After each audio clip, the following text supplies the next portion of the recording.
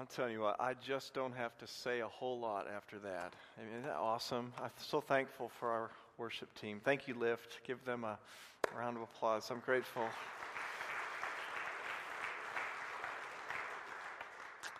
And we want to welcome here among us some very special friends of this ministry. They're here representing Camp of the Woods. Many of you heard their heart and a bit of their just testimony and a report from Camp of the Woods from this past summer, but they are here with us, Adam and Billy Kane, and they've got almost a whole pew there, at least a half a pew, and Phil and Pam Kuiper. Would you mind just standing? Let us greet you in the name of the Lord this morning. Help us welcome our friends from Camp of the Woods. Great. Good. Thank you so much. We're glad you're here. I would like to invite you to turn, if you have a copy of the Scriptures, to the New Testament letter of James. We are at the very end of this series, Doers of the Word. So if you're a guest here, you don't have to hear the whole thing. You get to hear the last message this morning. But anyway, I'm thankful to God for His faithfulness to the ministry of His Word, how He has worked so wondrously through His people as we have aligned this in our small group ministry. You've labored in the Scriptures. You've made this a part of your lives. You're living, you're reading, you're sharing, and we're thankful. And God has done a work, and we give Him praise. And today, we are at the end of James chapter 5.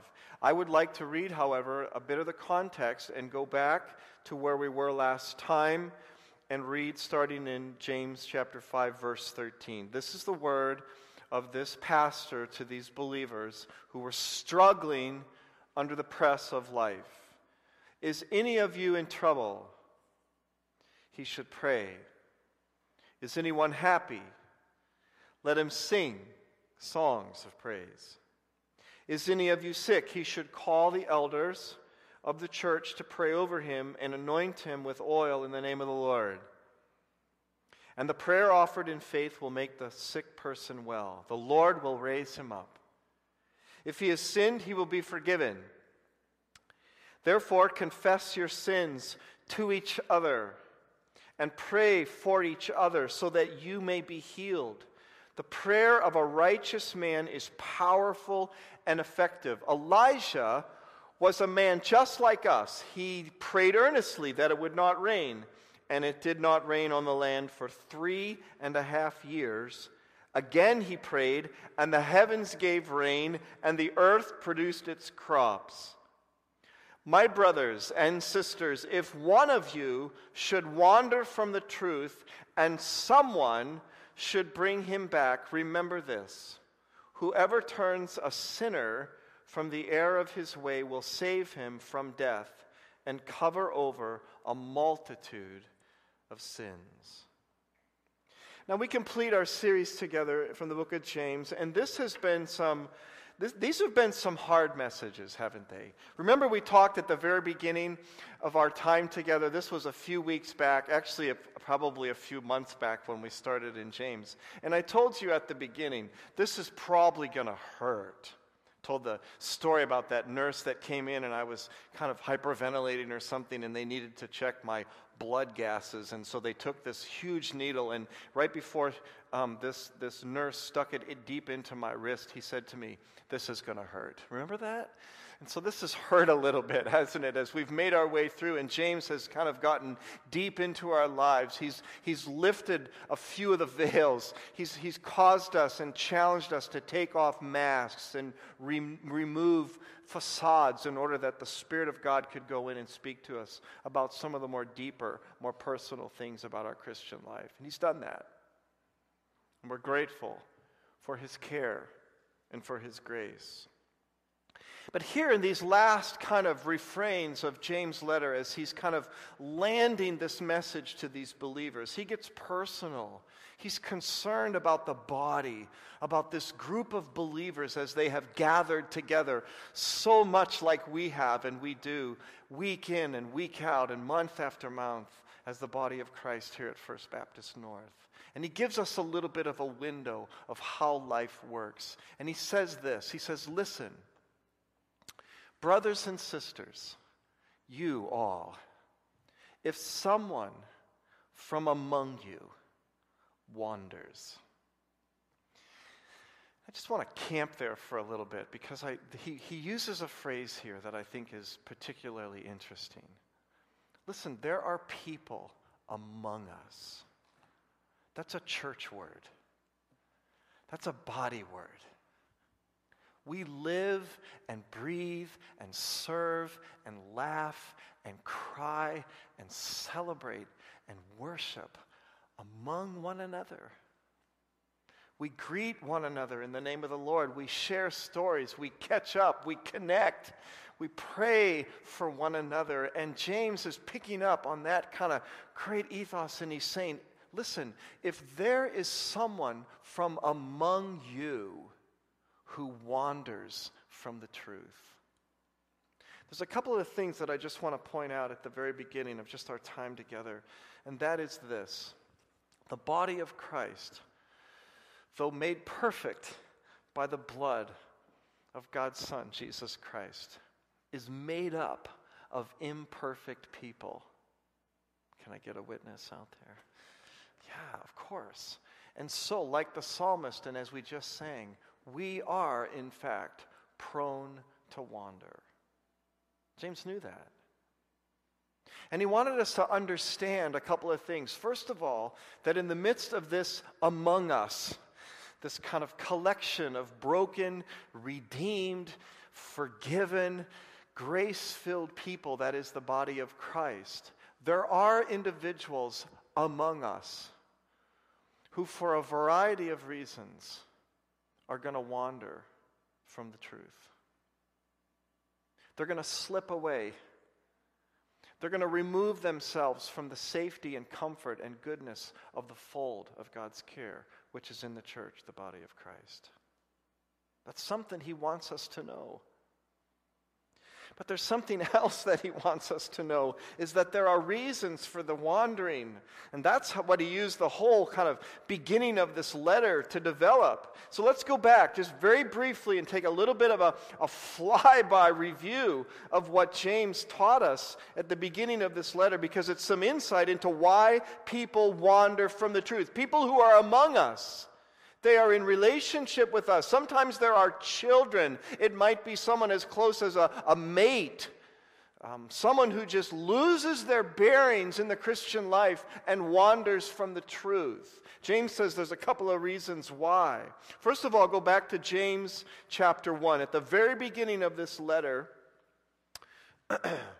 in verse 9, James says, the brother in humble circumstances ought to take pride in his high position, but the one who is rich should take pride in his low position, because he will pass away like a wildflower. For the sun rises with scorching heat and withers the plant. Its blossoms falls, and its beauty is destroyed. Now watch this. In the same way, the rich man will fade away even while he goes about his business. Literally, and the translation would be better kind of laid out, in the busyness of his life, he fades away. You know, one of the reasons why somebody among us might wander from the truth is because of the busyness of their life. They get distracted. All of the energy, all of the amps are drawn away toward other things because of the frenzied, kind of frenetic pace of living, of keeping up, of achieving, of establishing, of building and moving. All of this, James says, listen, that person is at risk from withering away, actually wandering from the safety and the goodness of the body of Christ because of the busyness of life. If that does not sound like our world, what does, right? When you kind of walk in here on Sunday mornings, you're out of breath. You're kind of coming here just to catch your breath and maybe regain your bearings because we're so busy. James says we're at risk. There are people among us. They're in relationships with us that could actually wander from God because they're too busy. There's another reason. A little later on in James chapter 1, look at verse 12. Blessed is the man who perseveres under trial or temptation, because when he has stood the test, he will receive the crown of life that God has promised to those who love him. That's great. When tempted, James says, no one should say, God is tempting me, for God cannot be tempted by evil, nor does he tempt anyone. By the way, God is not the source of my wandering from the truth. He never is. That's what James is saying. God is not the source, but each one, you, I, among us, is tempted when by his own evil desire he is dragged away and enticed. Guess what? There's another reason why someone among us could actually wander from the truth and the grace and goodness and care of the fold of God that is represented in the body of Christ, and that's because of his own lust and desire for sin. I wander away because there's something within me that lures me away towards things that are dishonoring to the Lord. And so I wander off, led by my own sinful, evil desires. They are within me. And you see the progression, and we won't go over this again because I've already preached this message probably about 6 months ago. I don't know how long ago it was. But you see the progression. After desire is conceived, it gives birth to sin, and sin, when it is full grown, gives birth to death. There's the progression. So I am also prone to wander because of my own sinful desires. Verse 3, or chapter 3, I should say. We'll kind of skip a chapter. Chapter 3, he's talking about the tongue. Look at verse 5.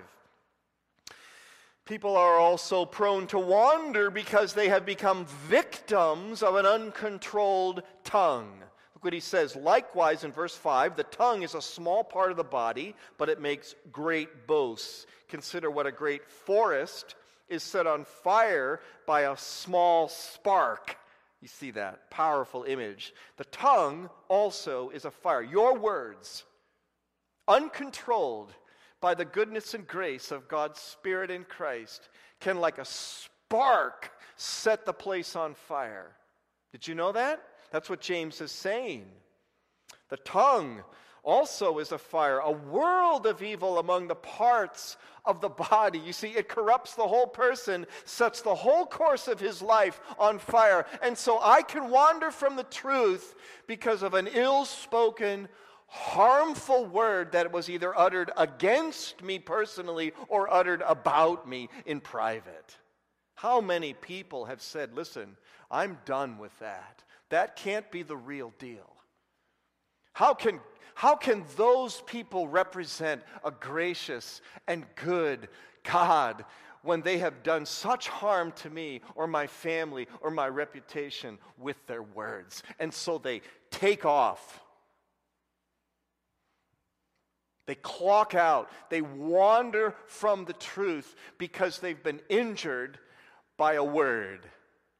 They wander. And they find themselves out there vulnerable to all manner of attack.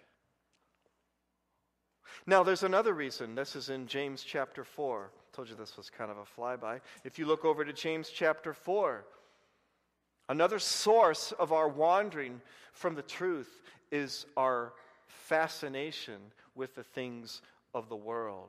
Verse 4 of chapter 4, James says, "You adulterous people, don't you know that friendship with the world is hatred toward God?" I mean, he's talking to Christians. Right? This is not a way to kind of build a large congregation. You adulterers. Right? Wow, he's coming straight for them here. And he's saying, listen, if you get too cozy with the world, you're actually going to place yourself at odds with God. If you move in and start living according to what the world says is acceptable and pleasing and brings satisfaction and fulfillment, then you're actually in peril of placing yourself at enmity, that is to say, placing a perilous chasm between you and God. Causes you to wander from the truth. Oh, well, it's no big deal. I mean, I can handle this. I can do this and still kind of follow God and still represent. Wait, listen, how cozy, how close are you getting to things of the world? What is it that you love? I can be a Christian on Sunday, and I can live like a wild person through the week. I can do what I want. I can watch whatever I want. I can listen to whatever I want. It doesn't matter what's coming into my ears through this little device. Man, that's just good music. Oh yeah, there's a bunch of bad language and kind of horrifying images and metaphors that are, but that doesn't matter because it's just music.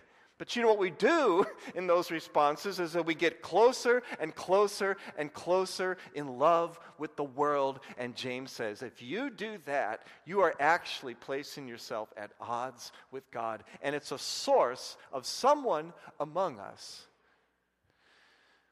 who wanders from the truth.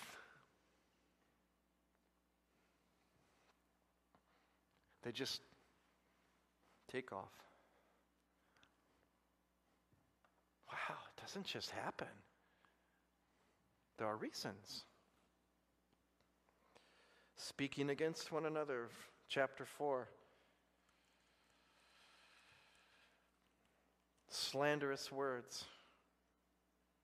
Judgmental attitudes, making myself as God can also cause someone to wander from the truth. James chapter 5. The deceitfulness of riches. Look at verse 1, James 5. Listen, you rich people. Weep and wail because of the misery that is coming on you. Your wealth has rotted, and moths have eaten your clothes. Your gold and silver are corroded. Their corrosion will testify against you and eat your flesh like fire. You have hoarded your wealth in the last days. Do you know that James is saying, listen, there are going to be believers among you in Christ who are going to be so caught up with their stuff and amassing more and more luxurious things to themselves, building wealth, getting caught up in the lifestyle of keeping up with the Joneses, that they are actually going to wander from the truth and end up in sin. Because of the deceitfulness of riches. Here's James' point. They are among us. They belong to the body of Christ. They are in our small groups. They are in our Sunday school classes. They are friends. They are relatives. They are children, teenagers, and college students. People we've been in relationship with, perhaps for many years, sometimes even decades. And James says they are among us. And they are wanderers from the truth.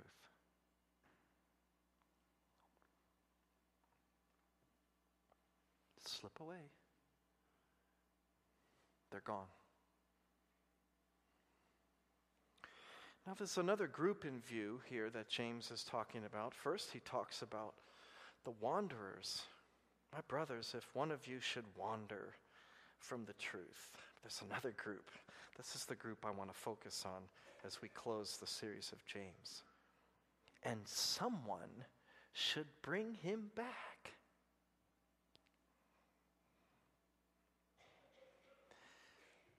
These are the redeemers. Do you know that among us there are wanderers? Maybe you are one. Wanderers are us. James also says there's another group in view. They are the redeemers. They are the ones that feel compelled by the Spirit of Christ within them to move out of the fold and pursue the wanderer in order to bring her back to the truth and the goodness and safety of God in the body of Christ. Is that amazing? Also among us, among you, are redeemers.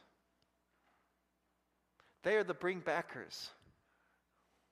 They are the ones filled with the Spirit of Christ who move out and pursue the wanderer with this express purpose of bringing them back. I find that so amazing, especially as we kind of close this series. Blessed are the redeemers among us. They are you. They are the body of Christ, those who choose to resist the self-absorbed, relentless pursuit of everything them, us, living lives for ourselves, for our children, for our purposes and pursuits, checking in, maybe only when it's convenient, and they have nothing else going on. No, blessed are the redeemers among us who believe and know that once in the body of Christ, the mission is the gospel. And they set out to pursue anyone at any level of their wandering in order to bring them back on mission to the truth. This might require great personal and family expense. It might require laboring through the night or investing in days and weeks of prayer, fasting, urging, sacrificial loving, listening, not judging, but standing firm with them when everyone else has gone back to the busyness of life in order to bring them back. James says, blessed are the redeemers, because whoever brings a wandering sinner back to the truth saves their lives, not only from sin, much sin, but from death, and also covers a multitude of sins. Wow. By the way, does that remind you of anyone?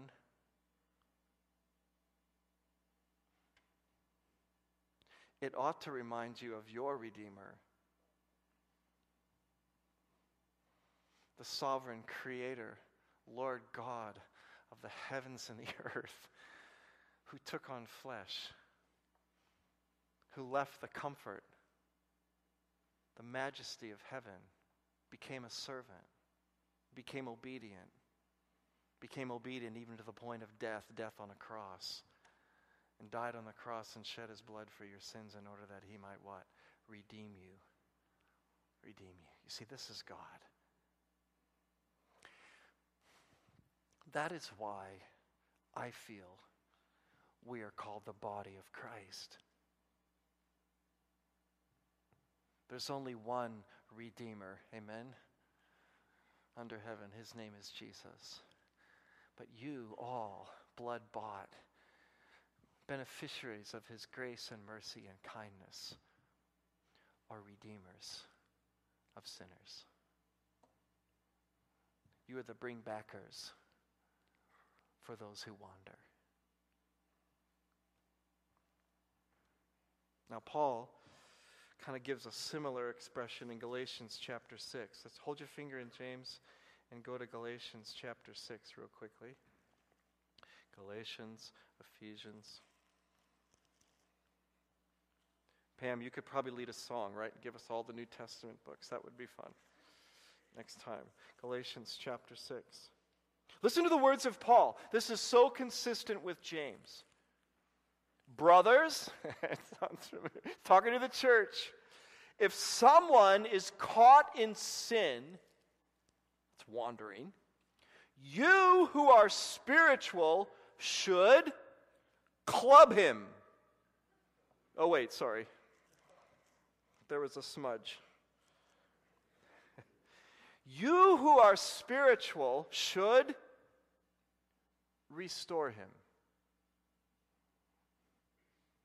You know what the word is? Redeem. Gently.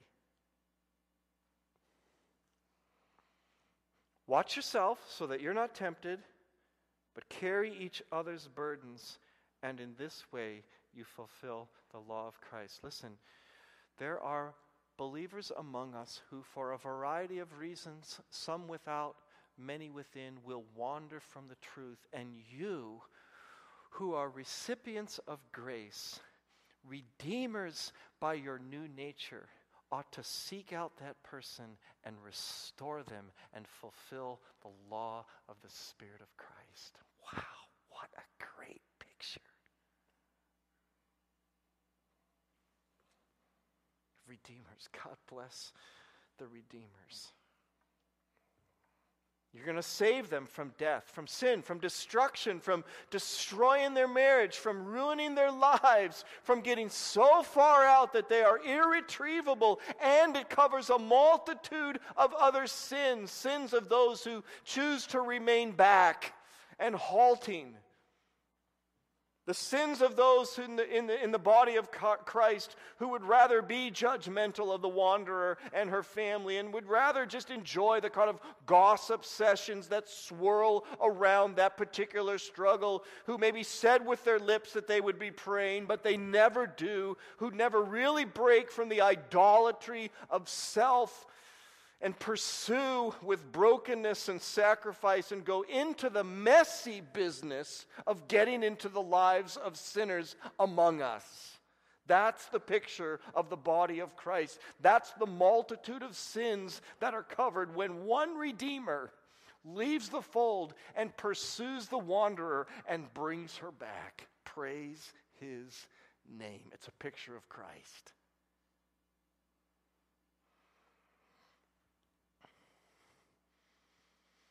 If you're among us as one who has been fully engulfed in sin's raging flame and then been rescued by his quenching grace, then you are a redeemer of those who wander. And only those who have been so apprehended by grace are those who immediately feel compelled to volunteer to rescue wanderers.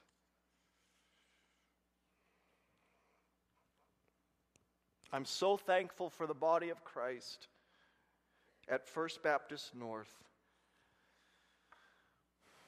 who have determined to once and for all stop looking over our self-righteous glasses at others who we might have otherwise deemed less fortunate or less righteous than we, and now move into the murky, messy, exhausting, and often unrewarding business of bringing wandering sinners back to the truth. God bless the redeemers. That is the work of Christ. Now, John chapter 3, you don't have to turn here. I just want you to listen. In fact, most of you could quote the verse that I'm going to read. John 3:16. Listen to these words, or say them aloud in your heart. God so loved the world that he gave his one and only Son, that whoever believes in him shall not perish, but have eternal life. Amen? Amen. We love that verse. It's everywhere in our homes. It's scribed on our mantles, it's on our coffee mugs, it's on the back of our t-shirts, it's everywhere. For God so loved the world that he gave his only begotten Son, that whosoever shall believe in him shall not perish but have everlasting life. John 3:16. My goodness, I think it even shows up at Major League Baseball games and football stadiums, etc. John 3:16, there it is for all the world to see, and we love the verse. Problem is, John 3:17 is also there. It's also holy and fully inspired by the Spirit of God. It's often not quoted. It's certainly rarely ever memorized. And listen to this: for God did not send his Son into the world to condemn the world, but that the world would be redeemed, saved through him.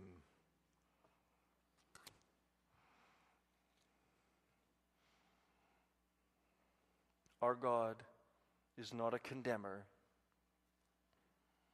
Our God is a redeemer. Aren't you glad? Aren't you glad? I had a mentor that said for years that God is often a lot easier to get along with than his people.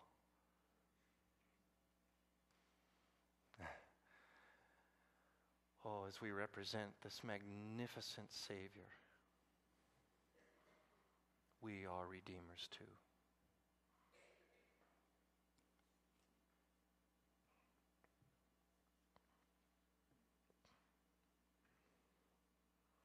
Church, body of Christ, First Baptist North, and our friends and partners in the gospel. There is no more time. We are on the edge of the abyss. We are out of time for wagging our fingers and casting judgment on those who are caught in the snare of sin. We must be redeemers.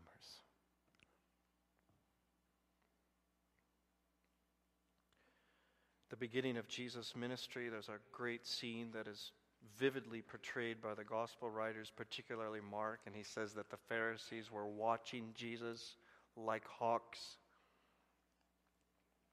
And their big problem with him was that he ate with sinners. Do you remember that story? They were aghast because he was actually in relationship with people who were deemed unrighteous, unclean, sinners, tax collectors, prostitutes, homosexuals, transvestites,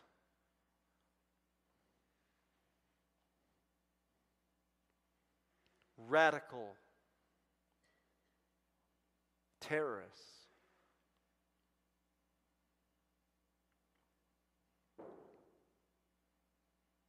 He eats with sinners. Jesus heard it. By the way, he hears everything you say. That's another sermon. You know what he said? It's not the well who need a doctor. It's the sick.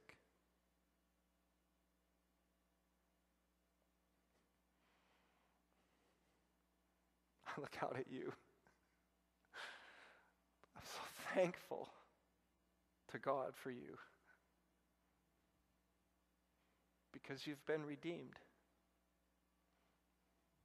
You've been set free. By the blood of the Lamb, you're free. Your chains have fallen off.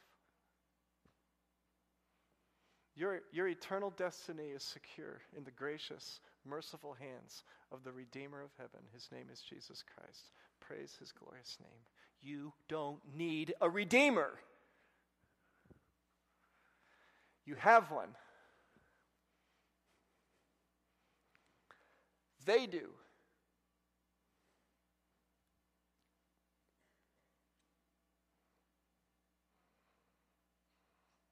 Saw my good friend Mark Schuld in the first service, and I thought, man, Dr. Schuld, busy little practice in Riley.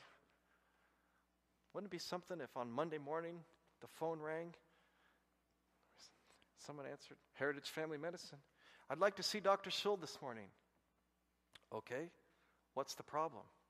I don't have a problem. I feel great. In fact, I've felt great for weeks. My nose isn't running. My throat feels great. I can sing like a bird, and I haven't had an aching bone in my body for months. Can I see Dr. Schuld? That doesn't make any sense. Why would someone who's not sick want to see the doctor?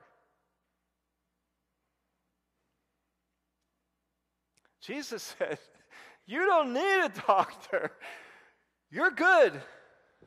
But there are those among you who need a Redeemer. They need to be brought back. They need to find that grace and mercy and kindness and healing that you've experienced. Oh, to grace, how great a debtor. Daily I'm constrained to be. Let thy goodness, like a fetter, bind my wandering heart to thee. Prone to wander, Lord, I feel it. Lord, prone to leave the God I love. Take my heart and seal it. Seal it for thy courts above. And then send me out. Use me to bring someone back, to bring someone in.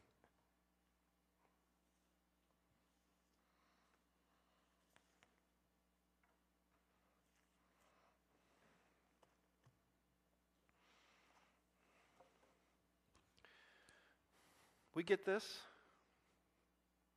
We've got James.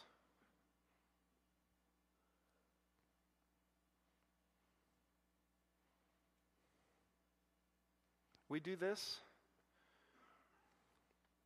we have to build a bigger place.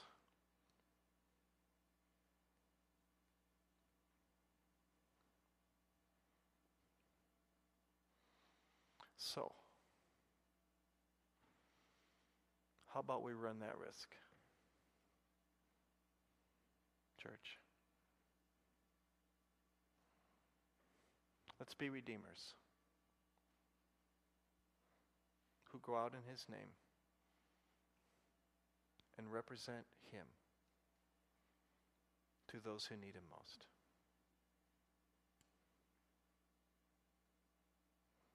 Any takers?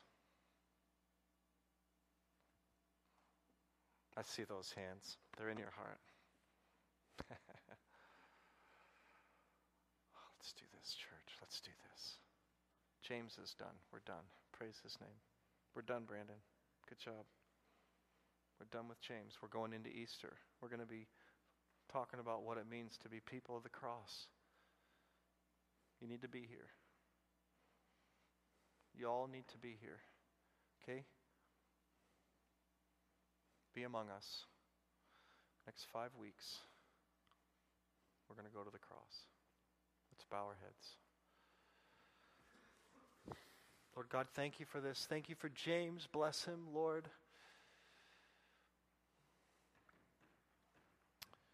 Thank you for your word. Thank you for being so relentless in our lives these past months through your word and your spirit. For the wanderer this morning, Lord, bring him back. Make redeemers of all of us, Lord. In the power of his name, we ask. Amen. You've heard the words and know they're true.